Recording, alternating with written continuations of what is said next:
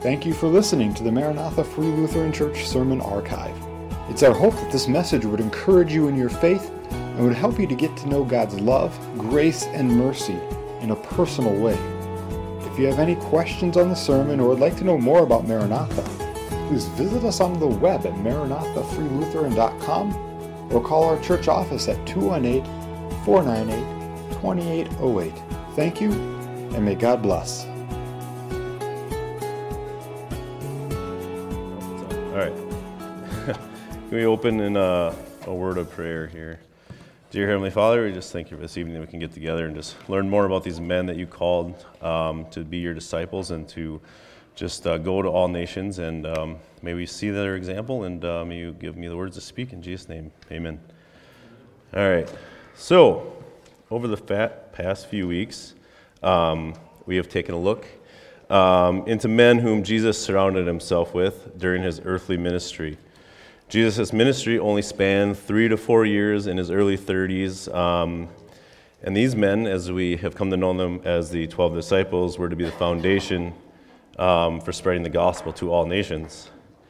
And just like the nations of this world, with varying cultural and societal norms, Jesus picked these men with unique backgrounds and personalities to be appropriately equipped to carry this message to them. So we've looked at Andrew. He was a prior disciple to John the Baptist. John the Baptist was literally the one paving the way for Jesus' ministry. And then we have James and John, who we looked at last week. They were two brother fishermen who left the family business to follow Jesus. James would actually become the first disciple to be martyred, so he had a quite short ministry. While John, contrary, would live out his days and receive the last revelation from God on the desolate island of Patmos. So tonight we are going to look at Matthew, the tax collector. So not many of the professions of the disciples are known. We know about the fisherman, Matthew the tax collector, and then the zealot, which you're actually going to hear about next week. But often, how often are we defined by our profession? It's usually one of those things that we disclose about ourselves when we meet new people, right? So hi, I'm Corey. I'm a web developer. But how often does that really not tell the whole story of who we are? I've built a house. I have 6 kids around here somewhere. We raise chickens. And we like to go on fairly long road trips and hike all over the place. So not exactly some things you would expect from someone that just literally sits in front of a computer and programs all day. So why are we told Matthew's profession? So during this time, the Roman Empire occupied the entire area, and they were seen as enemies of the Jewish enemies really in the Jewish homeland. Well, empires need money to operate, and tax collectors were employed by the Romans to collect. Since Matthew was a tax collector working for the Romans, he would have been viewed as an enemy or a traitor to the Jewish people. However, Matthew was not a Roman, so he would not have enjoyed the full benefits of being a Roman citizen. So tax collectors at the time, they weren't actually paid a salary, but they often lived very comfortable lives and became wealthy by overtaxing other people. If you owed this much, they would just keep adding on, and then they would just take that for themselves. So because of this, can you really blame the Jewish people for treating tax collectors as outcasts and really kind of hating them? So they were just getting rich off of you as you kind of scrape by to make a living. And on top of that, they were working for people you viewed as your enemy. I think in the hierarchy of untouchables in Jewish culture, there were lepers, and then there were tax collectors. And that's a perfect person for Jesus to redeem. So with that, the account of Jesus calling Matthew, who was also called Levi, can be found in the Gospels of Matthew, Mark, and Luke. And the passages from Matthew and Luke are pretty similar. So we're going to read from Matthew chapter 9, verse 9, and it reads, "As Jesus passed on from there, he saw a man called Matthew sitting at the tax booth, and he said to him, 'Follow me.' And he rose and followed him." And then again we read in Luke 5, verses 27 and 28. "After this he went out and saw a tax collector named Levi, it was also Matthew, keep in mind, at the tax booth, and he said to him, "Follow me." And leaving everything, he rose and followed him. And then in Mark, the next account, chapter 2, verses 13 to 14, we get a little bit more context about what Jesus was doing when he called Matthew. He went out again beside the sea, and all the crowd was coming to him, and he was teaching them. And as he passed by, he saw Levi, the son of Alphaeus, sitting at the tax booth, and he said to him, "Follow me," and he rose and followed. So the verses surrounding this account in all three Gospels detail a lot of Jesus' early ministry, which was based in Capernaum, and during which he often preached on the shores of the Sea of Galilee. So in that time, Capernaum was believed to be the population of around 1,500 people. So basically Glendon, right? If we think about it and for a scale, you get a sense of it. So it was also situated on the Sea of Galilee, making it a prominent trading city in the region, but it also employed a lot of people as fishermen.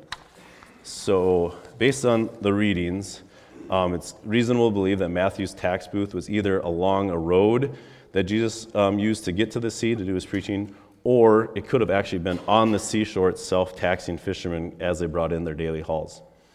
So we don't know much about Matthew's background or exposure to Jewish tradition prior to answering Jesus' call.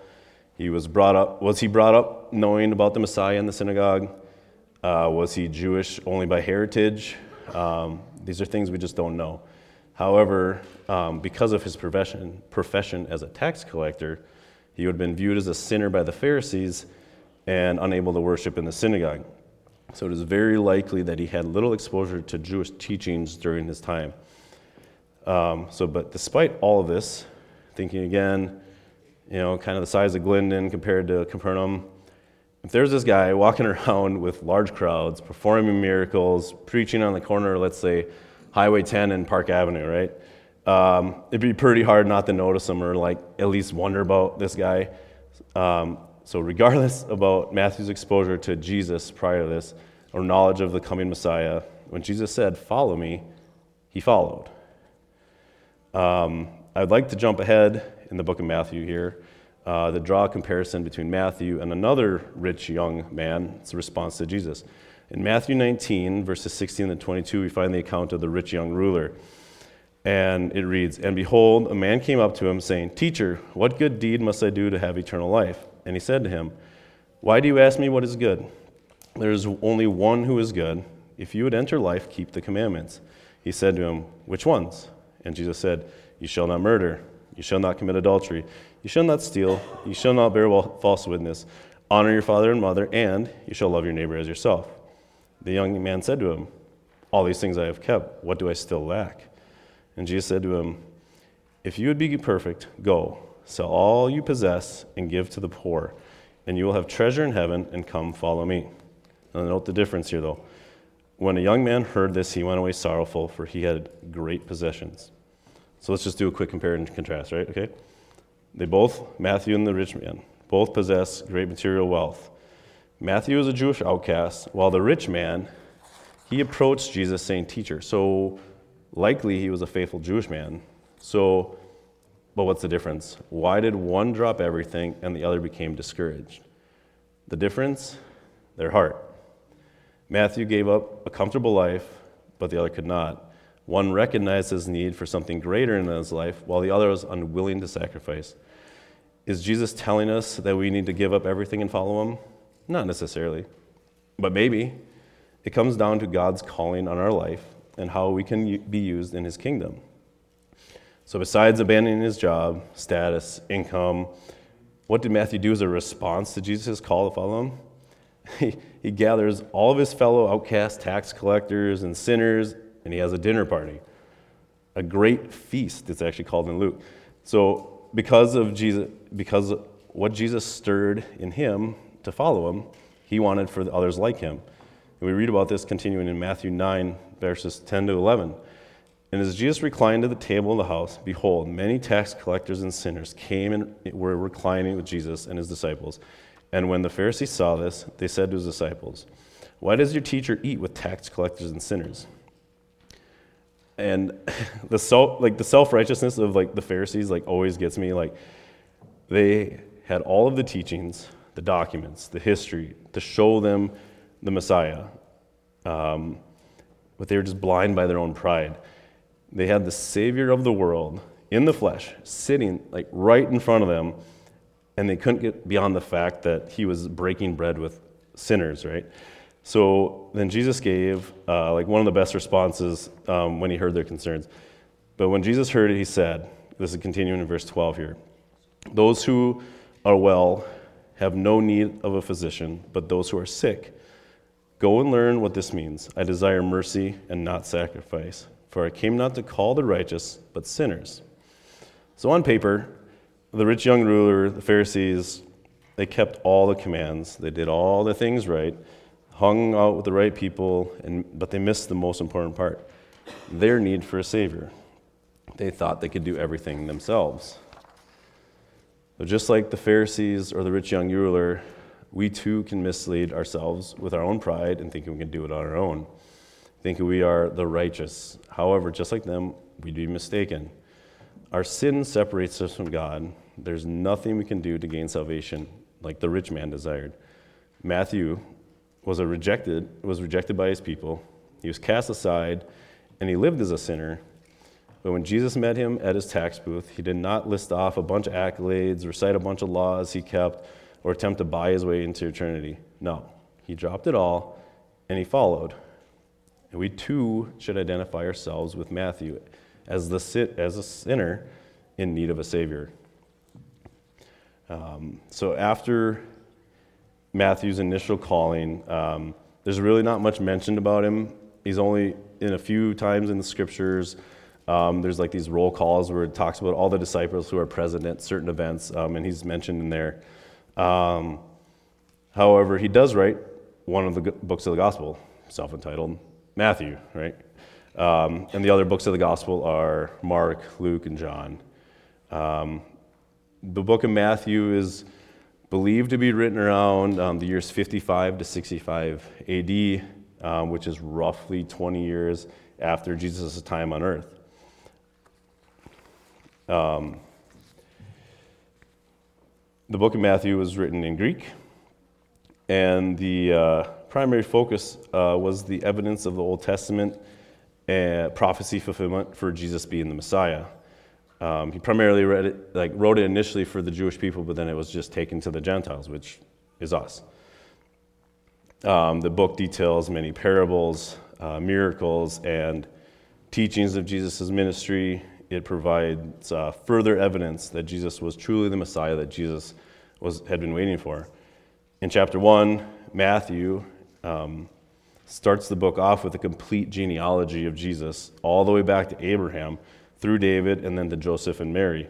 This fulfilled prophecy that Jesus would be from Abraham's lineage, which is found in Genesis 22:18. And because of that, he was from the line of David.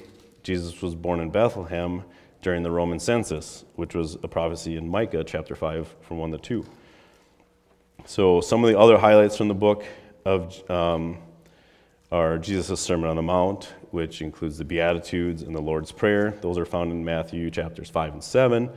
In contrast to that, later on in chapter 23, Matthew records Jesus' warnings, known as the 7 woes to scribes, the Pharisees, any hypocrites who are actually looking to pollute the truth of God's word. Matthew closes his book with the recounting of Jesus' arrest, the trial, crucifixion, and then subsequently Jesus' resurrection in chapters 26 to 28. And just as Jesus simply called Matthew to follow him, in chapters 28, verses 19 to 20, he leaves his disciples with these instructions, which is also known as the Great Commission. Go therefore and make disciples of all nations, baptizing them in the name of the Father and of the Son and of the Holy Spirit, teaching them to observe all that I have commanded you, and behold, I am with you always to the end of the age. Beyond that, little is known of Matthew's ministry following Jesus' ascension. And from what is known, there are kind of conflicting sources and evidence, but the prominent evidence shows that Matthew went to be a missionary in Ethiopia or parts of Africa and Asia. And then again, surrounding his death, there's varying reports, but the evidence would suggest, like most other disciples, they were martyred while acting as missionaries to go and while they're carrying out the Great Commission. But what we do know is that Matthew answered the call of his Savior, and although he was rejected by his own people, he did not reject them, but wrote to them, imploring them, and consequently us, to recognize Jesus as our Lord and Savior. Let's pray. Dear Heavenly Father, I thank you for just calling these men to you and to send them to the world. That is why we know of you and why we're here, Lord. And then we hope that we follow their example and that we're so thankful for your Son, Jesus, who died on the cross for our sins, Lord. And pray that we can be like Matthew and just answer your call. In Jesus' name, amen.